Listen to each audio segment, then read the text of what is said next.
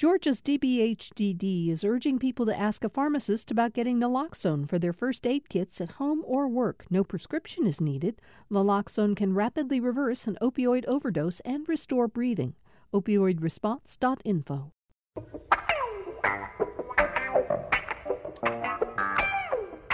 Welcome to another edition of Political Rewind. Wow, can you believe it? It's the holiday season. I hope you all had a great Thanksgiving weekend. Now we move fully into the Hanukkah and Christmas season. Kwanzaa's coming up down the road. I feel like we should, I know you're all used to our theme music, but I feel like this month maybe we should open the show with like some Mel Torme or Gene Autry singing Rudolph the Red-Nosed Reindeer. Anyhow, happy holidays to all of you out there. And again, I hope that this past weekend was restful, peaceful, and that you had a wonderful, healthy Thanksgiving holiday. The news doesn't stop, though, and in fact, this is a big week. Congress is back in session. They face a potential government shutdown at the end of the week if they can't resolve budgetary issues they're facing. On Wednesday, the Supreme Court takes up the Mississippi abortion case, a 15-week ban on abortion, and that, though, everybody is waiting to see what the court may do about that. And, of course, we're continuing to cover the fallout from redistricting in Georgia, as well as the aftermath of the guilty verdicts in the case of the murder of Ahmaud Arbery. So a lot to talk about as the holidays pick up here. To do that today, we have my Monday partner on the show, Jim Galloway. You know Jim. He, for many years, was the political voice of the Atlanta Journal-Constitution, columnist and reporter on politics, and is sort of semi-retired. Jim, how are you? I'm doing great. And if I could, I'd like to cast my vote for Mel Torme. I think he's very underestimated. Oh, all right. Thank you very much for that. We'll see what we can do. We also have Raissa Habersham with us today. She's an investigative reporter for the Savannah Morning News, and we're especially glad to have you here today, Raissa, when we start talking a little bit about what's happening in the aftermath of the trial down there and what's going to happen next down in Brunswick and Glynn County. But in the meantime, thank you for being here, Raissa. Thank you for having me. Absolutely. Audrey Haynes is back with us, professor of political science at the University of Georgia, and also, of course, the director of the Applied Politics program there, where she essentially mentors young people who want to have careers in politics. A very successful program. Happy holidays, Audrey. Thank you very much. And may I share one thing I'm grateful for, Bill? Yeah. That is this show and its audience, especially its Facebook Live audience, because I tell you what, I go back and I read their discussions, and very often I learn something new that I didn't know. What a great group of people interacting. I'm glad you said that. The Facebook, I mean, we have a lot of listeners who we're obviously grateful for, but you're right. That Facebook Live group, they're really a fascinating group, and we're so happy that they continue to want to pay so much attention to the show and to comment on it every single day. So thanks for saying that. We also are welcoming back Heather Farley, who is the chairman of the Department of Criminal Justice, Public Policy, and Management at the College of Coastal Georgia down there in Brunswick. Heather, it's great to have you back with us. Hope you had a good holiday. I did, and thank you so much for having me back today. Absolutely. All right, let's talk briefly. Unfortunately, there's not a lot we can say at this point about the Omicron variant of the virus, but we do know that public health officials are starting to study it. They're very concerned about it, Jim. They think it may, in fact, it's possible that this particular composition of virus could bypass the protections that the vaccines have given to all of us. And Jim, I think it's worth putting it in the context of where we stand in Georgia right now. So with that in mind, I was looking up figures for vaccine rates in Georgia, Jim. We still have only about half the people, 49+% of Georgians of all ages who have been vaccinated. And 59% have had one dose. The number is much higher for people 65 and older, where 81% are fully vaccinated. But the other issue here, Jim, is that there's a slight uptick in cases. There's an 8% increase over the last 14 days. And maybe more disturbing, Jim, is tests have gone way down in Georgia. They're down 25% over a 2-week period. So, Jim, the question is, if this variant is as potentially troubling as some think, is Georgia really ready for it? Oh, and the answer is no. Look, it's disappointing, but I think those are the facts on the ground. And if you take a look at these vaccine rates, you know they're in rural Georgia they're astoundingly low, and you know the rural healthcare system. You're just looking at a group of hospitals that are already under fire including their medical personnel that that may not get any respite during this winter. Yes, Biden slapped a ban on travel from I think maybe 6 South African countries on just after Thanksgiving. That's really just buying time. Everybody assumes that the Omicron variant is already here. We just haven't picked it up. You talked about a decline in testing. That may be a seasonal thing. It may be just the fact that nobody's going to work. Everybody had kind of took a few weeks off for the holidays. Now the question comes is what happened during those holidays, those family gatherings? Did it spread? And that'll take us maybe 2 or 3 weeks to find out. Yeah, that's right.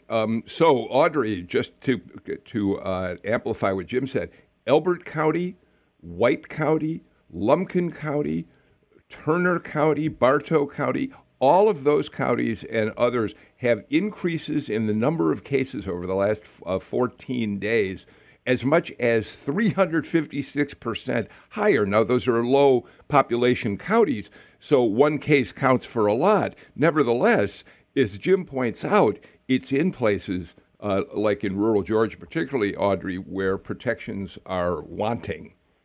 Yes, and it's a real concern because it feels like, according to most of the information, that we're moving potentially into another wave. And I was listening to Dr. Fauci this weekend talking about what's going on and how there's still things we don't know. I mean, what is the efficiency of the boosters? Not the boosters. I just had my booster, but the vaccinations. We're going into a period where you have a lot of unvaccinated people. You have people whose vaccinations are now waning. You're moving into a season where people are indoors, so the expectation is that we'll see a rise in cases and what the nature of it will be, and will there be a new variation. But what we all know is this has moved from pandemic to endemic, and it's continuing to do so. We've lost the opportunity to deal with it effectively initially, and it's going to continue to be with us. So the end result is everyone who's involved and every political level needs to get together and think about their messaging. If we really are going to move on and open up the economy and make sure that our hospitals aren't overwhelmed, we really need to get on the same page and work with the data and do so in a more effective manner. At this point, if you are saying things about vaccinations that are not true and pushing a message that, is bordering on conspiracy theory, you are hurting not only, our state, but the country as a whole. Raisa?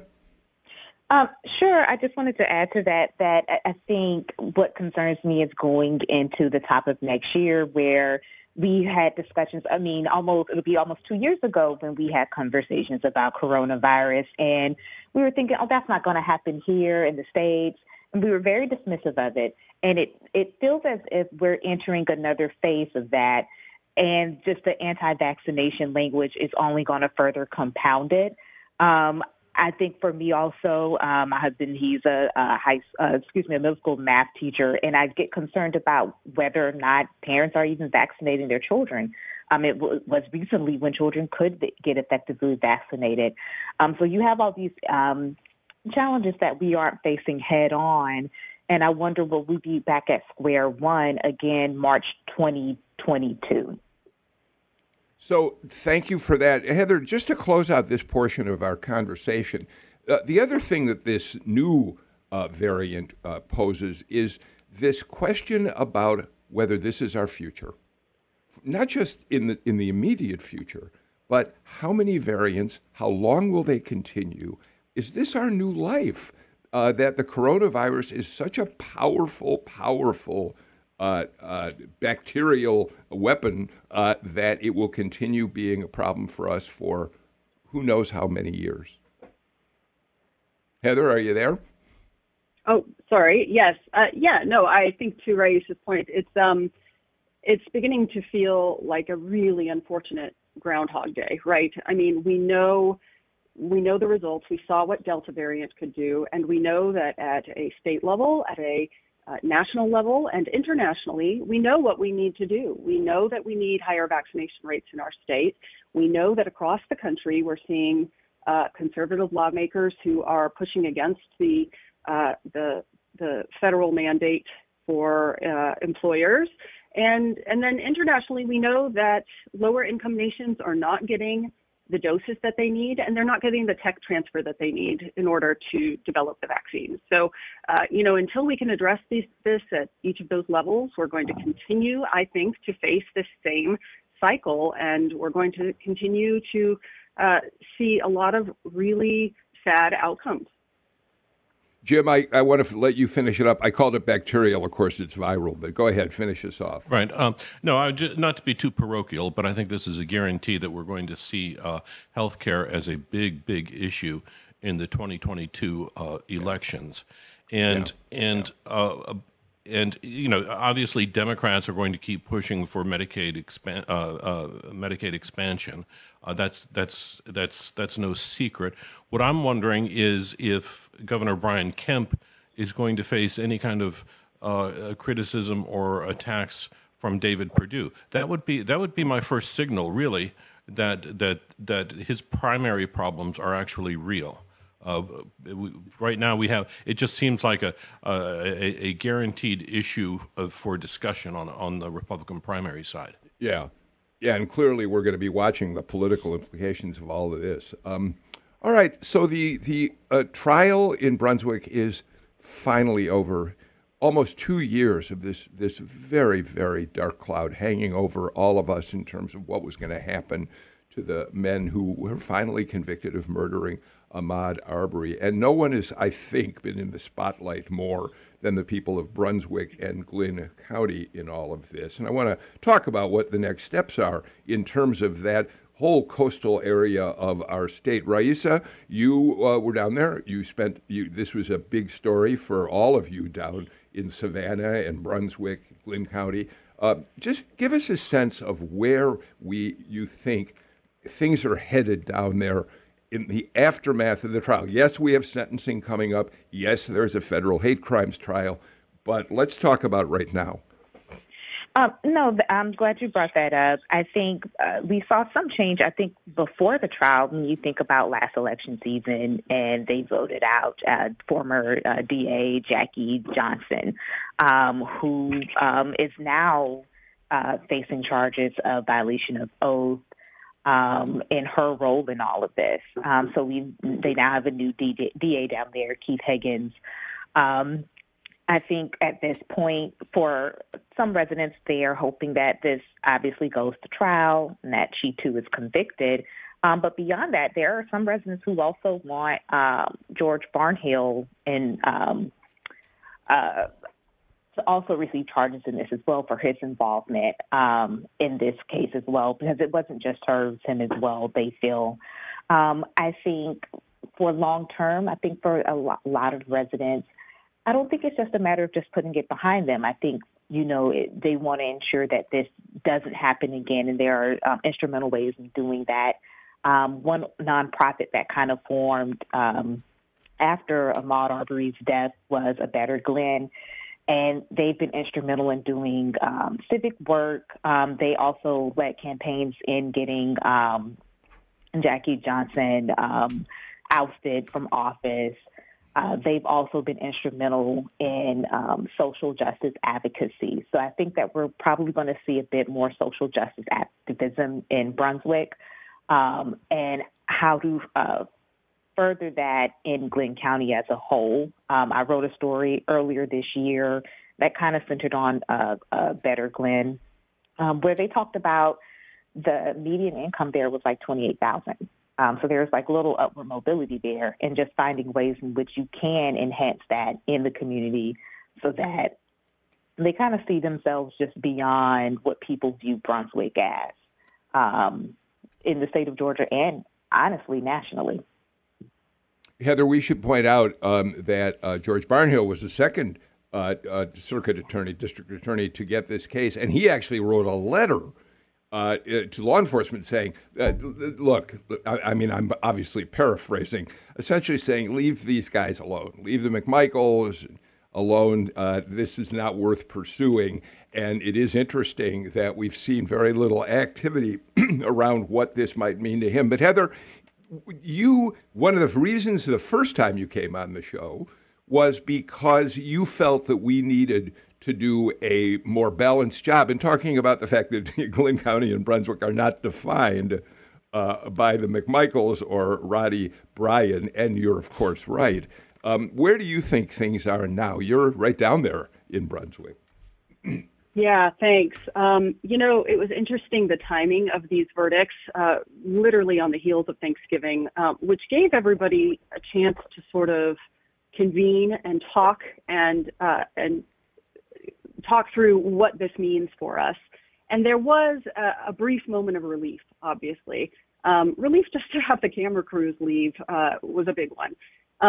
However, I think that was pretty short-lived. When I've been talking to my neighbors and talking to friends and family in this area, what we are seeing is that there's really two sort of things that are looming ahead of us. One are a lot more legal court cases coming up, right, from sentencing to the federal hate crime charges. So we've got all of that coming up. So I know the eye will sort of come back to Brunswick.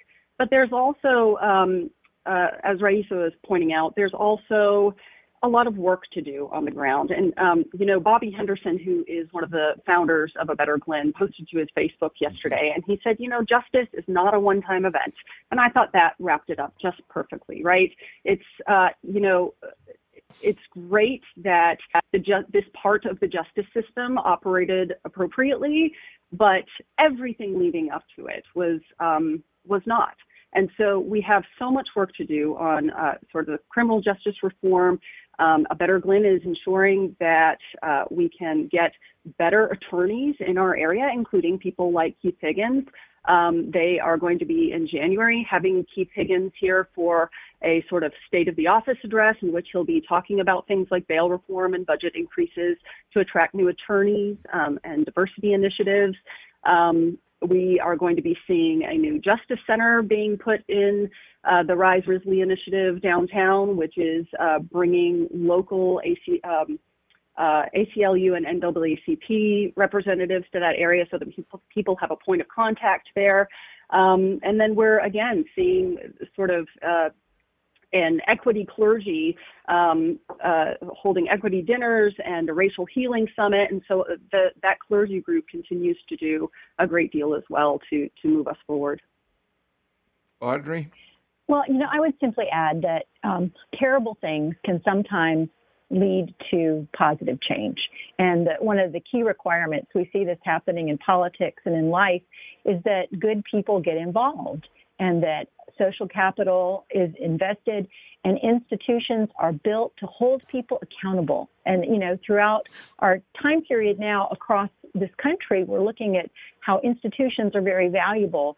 And when they have any kind of limitations, such as not being trusted or not having people who are accountable, leading them, you can produce terrible outcomes. So I would say that hopefully this will allow Glynn County and those observing, in fact, the whole world observed this hearing, that they'll see what happens when you don't have people making equitable decisions, fair decisions, and honorable decisions, and then, having to deal with the aftermath. And it's not pleasant, but hopefully we'll see that change. Bill, I'd like to hear from Heather on something that was really struck me on Wednesday when the verdict came down, and that is the role of firearms in public spaces. Because we had this came on the heels of the Rittenhouse verdict, in which you had an AR-15 inserted into a very volatile situation, and it did not make anyone more safe. In fact, it provoked, it created a defense. You grab my gun, I think you're going to take it and use it on me, and I'm going to kill you. You had the same argument in Brunswick, and it didn't fly. And so I'm wondering how that's going to, Heather, I'm wondering how you think that's going to affect the debate, because I think it's a really important one that we have to have. Yeah, thanks. I think there's a narrative that's going on, and I'm hesitant to compare the two cases too closely, just because so much of the circumstances surrounding those cases were quite different. But I think what it comes down to is the way the narrative was presented. The narrative in the Rittenhouse case really made the defense made their case that there was this angry mob and Rittenhouse was a young man kind of caught up in that melee, right? That was sort of the narrative around that case. Whereas in the Arbery trial, in the murder trial for Ahmaud Arbery, in that trial, the defense was not successful, despite their best efforts, despite them saying very clearly that he was responsible for his death. They were not successful in convincing the jury that he was not a victim. And so I think that's really where the big difference is here, is in that narrative that they were able to paint in each of these cases. Right. Okay. Tell you what, Audrey, weigh in, and then Raisa before we take a break. Let me get to both of you. Audrey? Yeah. I would just add, in the Rittenhouse case, you had another gun involved, and that gun was, presented and pointed at Rittenhouse. And in Arbery, Arbery clearly had no weapon, was not posing any kind of threat to anyone. So, a different scenario, and very clear to the jury, I think, that difference, and that's why it resulted as it did. Raisa, why don't you take us to the break with your comments? Sure. I think one thing to consider is what is defined as citizen arrest, and how and when you can make one. You would have to have first-hand knowledge of a crime being committed on said property, and that did not happen here. I think that there has been much conversation about race in this particular trial. I think we'll see, obviously, that come up at the hate crimes trial as well. I think that the jurors seem to be very clear on the judge's instructions, and they very much applied the definitions that were given to them in this case, which is in part why we ended up seeing the verdict that we saw in the end.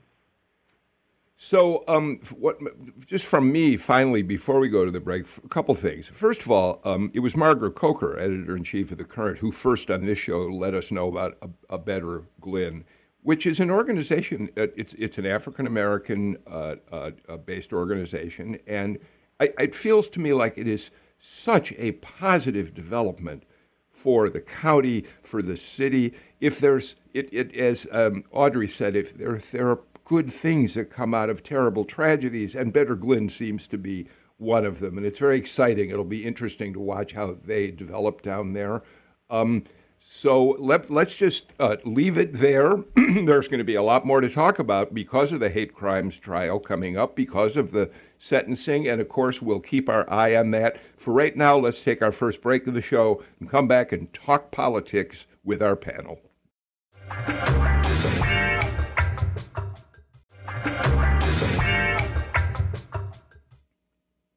Welcome back to the show. I'll reintroduce the panel in just a moment, but given that it was a long holiday weekend, I know that so many of you don't ever miss an episode of Political Rewind. But maybe a lot of you weren't listening on Friday when you were off with family and friends. And I would really recommend that if you want to listen to a deeper dive into the outcome of the Arbery case, you might want to listen to our Friday show. Andra Gillespie, Patricia Murphy, Margaret Coker really went into great depth on their sense of what happened down there. It's available on our podcast. It's on our website, and it really is, I think, worthwhile. Heather Farley, who is with College of Coastal Georgia, Audrey Haynes, professor of political science, University of Georgia, Raisa Habersham, Savannah Morning News, and of course Jim Galloway with us today. Heather, one quick comment that you thought was pertinent. You point out that this was a majority female jury, and yes, there was only one African American, but you think maybe the gender composition of the jury had an impact. Yeah, I can't help but wonder if the fact that, while, yes, 11 of the jurors were white, 9 of them were women. And so, you can't help but wonder how that might have influenced the outcome. And again, I think that influenced the way the narrative may have been heard as well. So I found that interesting. And if I could point out just one more thing as well, I know that the runoff election in Atlanta, the mayoral runoff is coming up, but we also have a mayoral runoff here in Brunswick coming up tomorrow as well. And so that's going to, when we're talking about a better Glenn, they have been really instrumental in that mayoral race and in, again, leadership development in our area. So it will be really interesting and exciting to see what the outcome of that is and whether or not they are able to get those voters out, because they spend so much time trying to just get the vote out for leaders who will be invested in social equity.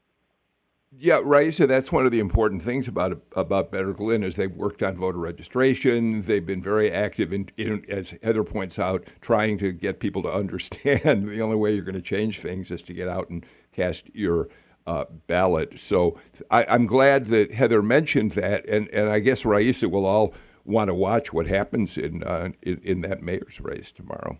Yeah? Yes, and I'm glad you brought that up, Heather, just because I know one of the candidates has been endorsed by members of the Arbery family already heading into the runoff. So it is going to be curious how the verdict in and of itself and the results of the trial do play into tomorrow's election. I know that this is something that the trial has kind of been something that's on and off been at the center of the mayoral race. I know there are other issues in Brunswick as well beyond the trial, but it is curious just to see how this will play out tomorrow. All right. Well, thank you for putting that on the radar. So we'll keep track of it. And we're, of course, going to be following the Atlanta mayor's runoff election, and we'll add Brunswick to our list. So thank you for that. Jim Galloway, let's move on.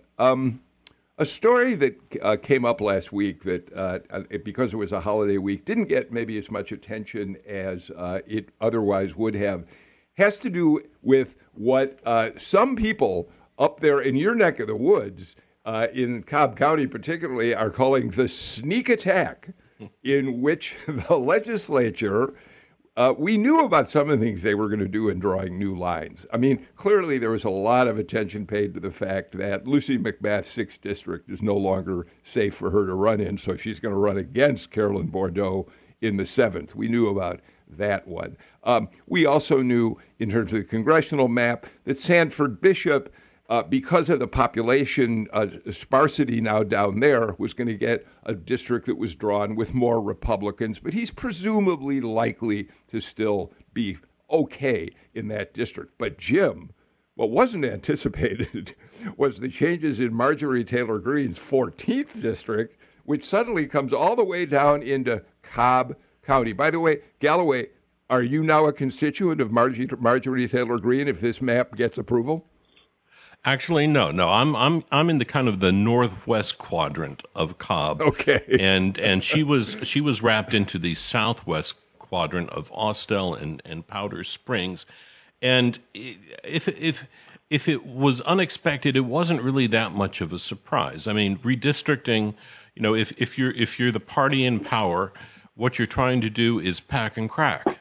You're trying to pack all your opposing voters into as small a number of districts as possible, and those you cannot pack, you disperse them into stronger Republican strongholds, so that their impact is diluted.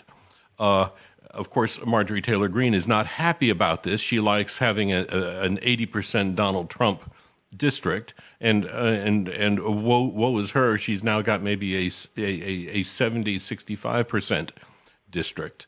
What's interesting is that she had probably, I believe, Audrey, you correct me if I'm wrong, she had what I think is probably the widest congressional district in all of Georgia.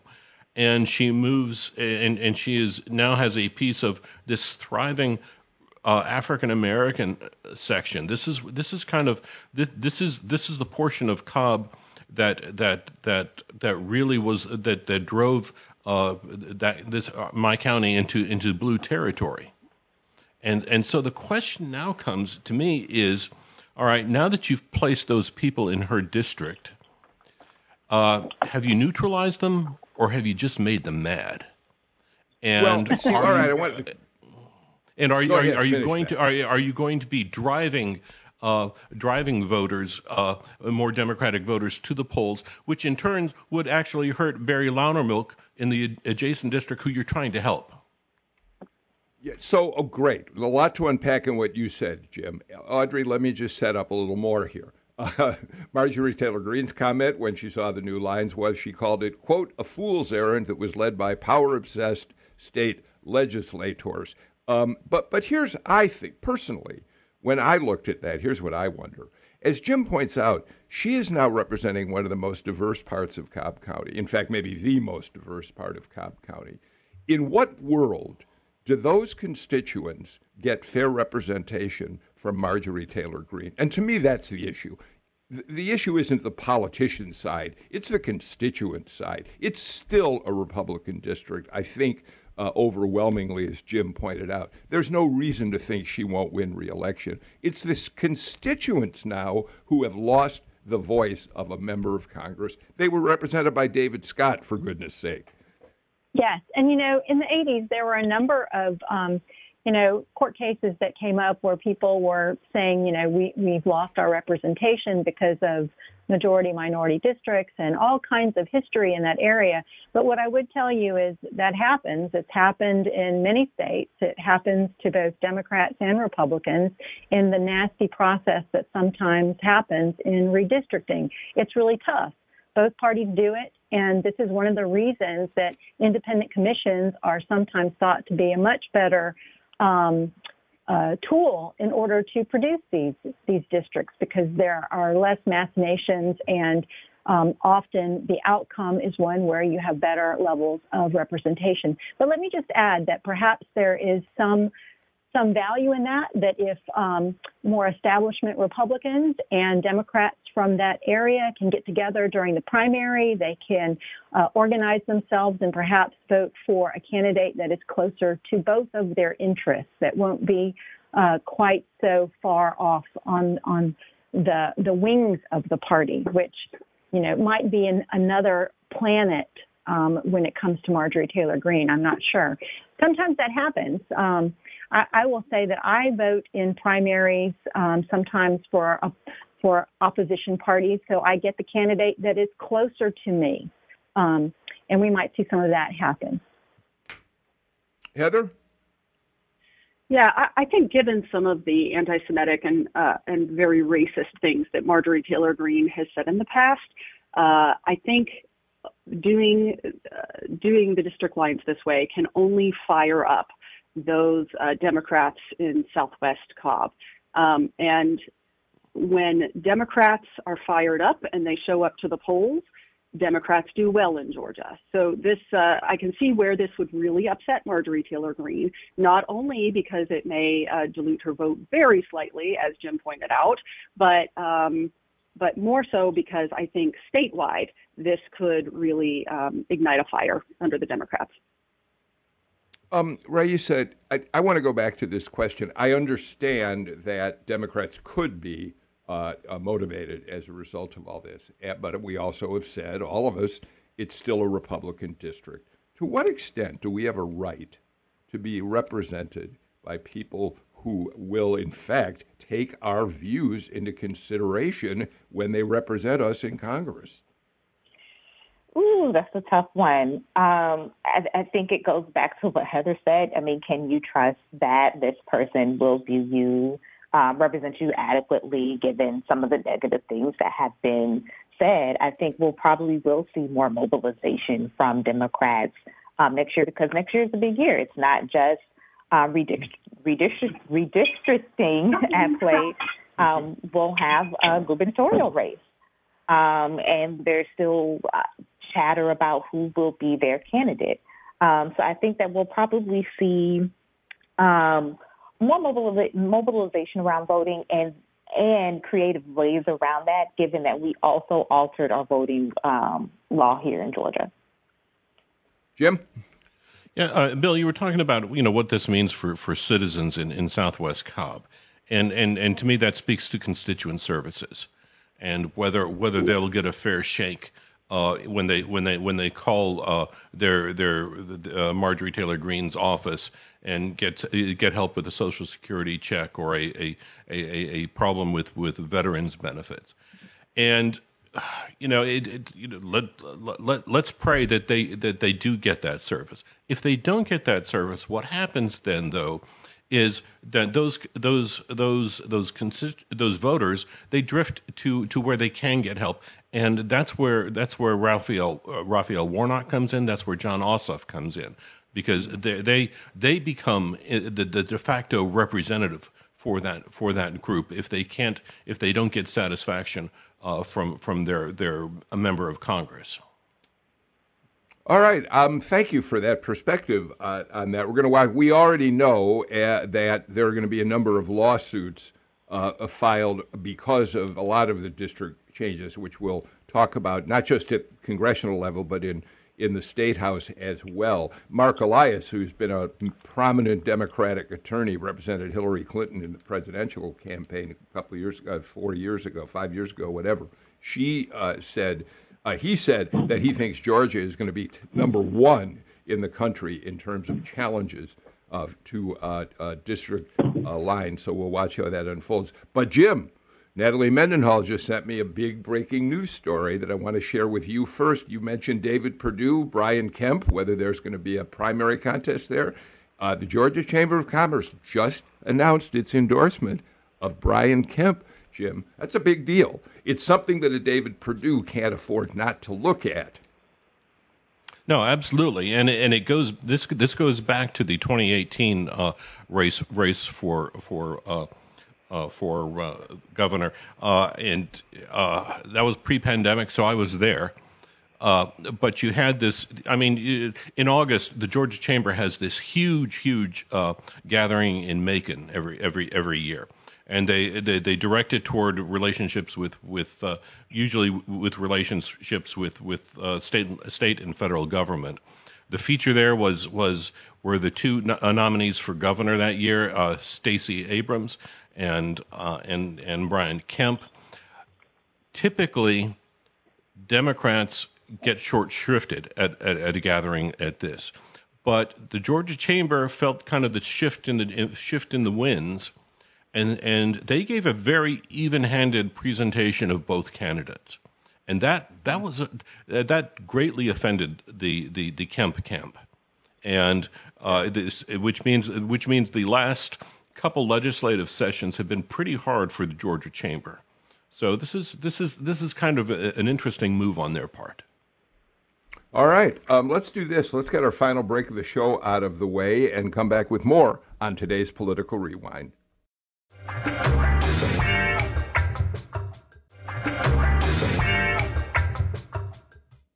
Let's see if we can do a few quick-fire items before we run out of time today. Audrey Haynes, there are times when people, you talked about our Facebook Live group a little while ago, sometimes when we talk about Marjorie Taylor Greene, we get pushback. People say, don't give her the attention, that's all she's looking for. I get that, but the reality of it is, Audrey, that, like it or not, she and her compatriots in that far right wing of the Republican Party in the U.S. House are having a bigger and bigger impact. And it goes on as people like the leadership of the Republicans in the House don't push back on anything they say. Well, Audrey, we now know that Marjorie Taylor Greene is perhaps going to start leading a charge that would stop Kevin McCarthy from becoming Speaker of the House if Republicans do take control again. So, the fact that he has been cautious about criticizing her, she doesn't think he's done enough to protect people like her, Audrey. Yeah, that was an amazing irony when I heard about that someone who has, walked on eggshells not to upset Trump and not to upset people like Marjorie Taylor Greene or, castigate her the way that she probably deserved to be castigated for much of her actions in Congress is now in a very Trumpian way. She has called into question his ability to lead the party and is doing just that, criticizing him and saying that he's not good enough. And again, full of irony. I don't think it will have much of an impact, honestly. I don't see that her group, the Jim Jordans and the Matt Gaetz, are really resonating very well right now. I think a lot of what's going on in Congress is moving past them.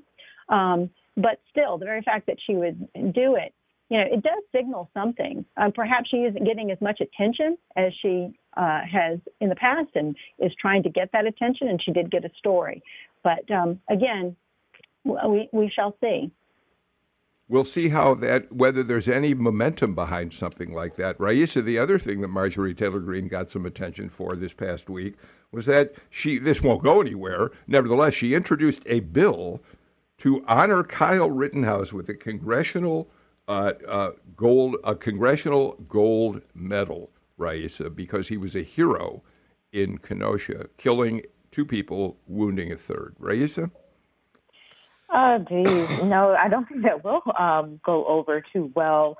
But it does speak to, I'm not going to say the tone deafness, but very much her persistence is sticking by her views. And it kind of, it puts me back in the mindset of January 6th. For some reason, just this idea of upholding a particular stance or particular perspective that is indeed harmful to others and just being ignorant of that and just kind of casting that aside. But I also think this, again, speaks to her looking for attention at any means necessary. Heather, okay, check me on this. Is it a mistake for us to spend too much time talking about Marjorie Taylor Greene? I am open to criticism. Well, I think that you can't ignore her either, right? And on the other side of the aisle, we see that when people stand in the way, like Kyrsten Sinema, for instance, on the Democratic side, we know they can have an impact. So I think you do have to keep these things in check and continue to watch them and call them out and make them accountable for misinformation and so on and so forth. No, I don't think you're giving it too much lip service. I think it's necessary to keep tabs on people who may have the potential to be harmful. So, Jim, real quick, I don't want to go too much more on this, but these things have a way of spiraling out of control. So, none of us believed when the first abortion bill was introduced in the Georgia legislature that it was going to be as extreme a ban as it turned out to be. Everybody said, no, the Speaker of the House, the governor, they don't want to go too far. And we end up, because momentum builds in the conservative circles people in this state, things happen that are unexpected. And my sense is that's a possibility with Marjorie Taylor Greene and the people who are surrounding her. Right. What's interesting, the other part of this story, Bill, is, and I'll try to be quick, is that Kevin McCarthy did call Marjorie Taylor Greene. They had a nice conversation. And after that conversation, she put out another tweet saying, "We talked, I liked his plans." Which and in her plans, what she wants anyone who cooperates with the Democratic effort, like the infrastructure bill, 13 House Republicans, she wants them out of the caucus or punished or stripped of committees. All right, let's move on. Jim, we don't have a lot of time to talk about it, but of course, the final day of voting is tomorrow in the Atlanta mayor's runoff. There's been early voting by now, and it comes down to two issues here. Which of the two candidates seems to have the better plan for public safety?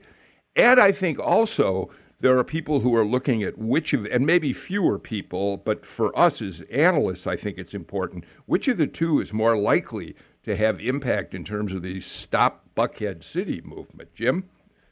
Right, and I think the matter there is trust there. Who will be perceived as the best defender of the city of Atlanta? I think it's very interesting in the way that the city's African American establishment and much of the sectors in Midtown and such have really lined up behind Andre Dickens, and I think that's very telling.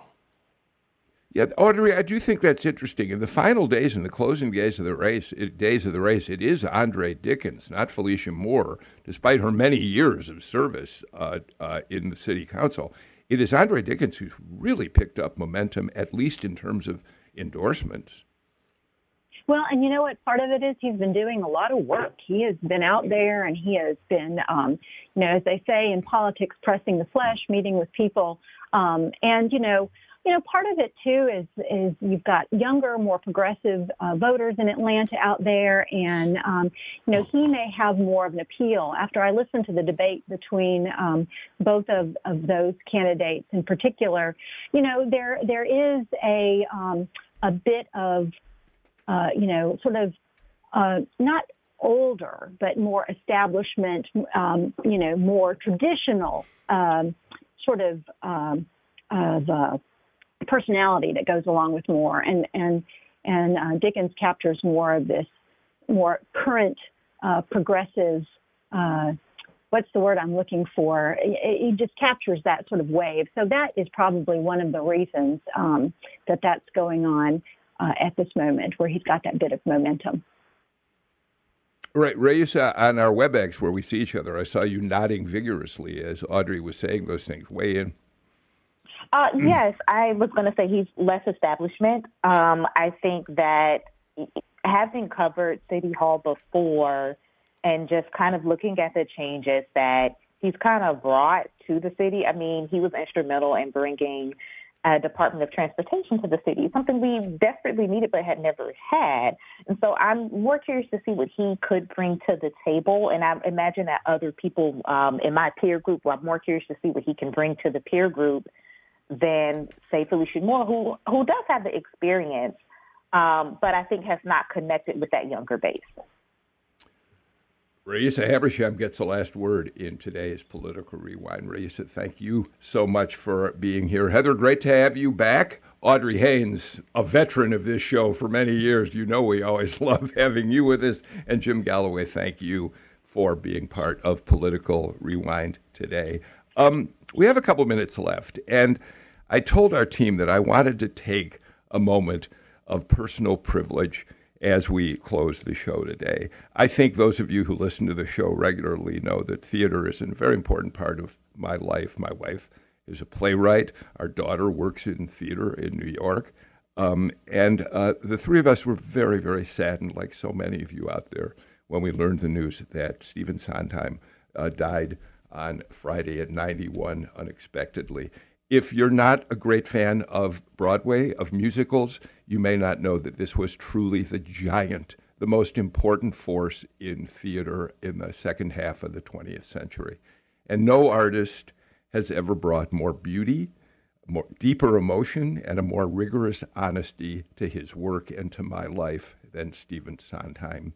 His shows, everything from Company to A Little Night Music, to Into the Woods, to Sweeney Todd, to so many others, are extraordinary works. Not just his composition, but his lyrics as well. He was meticulous in the way that he wrote his lyrics. There's a funny story. He wrote the lyrics to West Side Story. And he would tell you up until this day that he could never like the lyrics that he wrote to that show.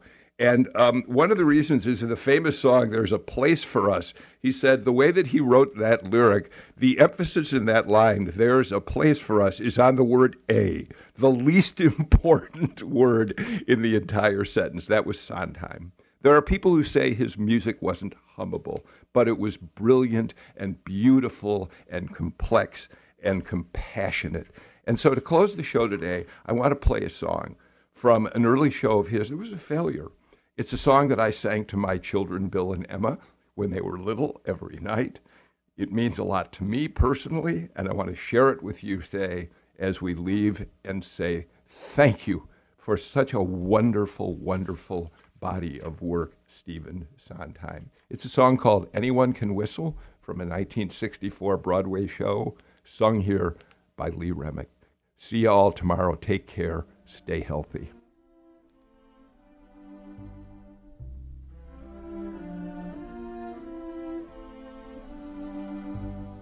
Anyone can whistle, that's what they say, easy.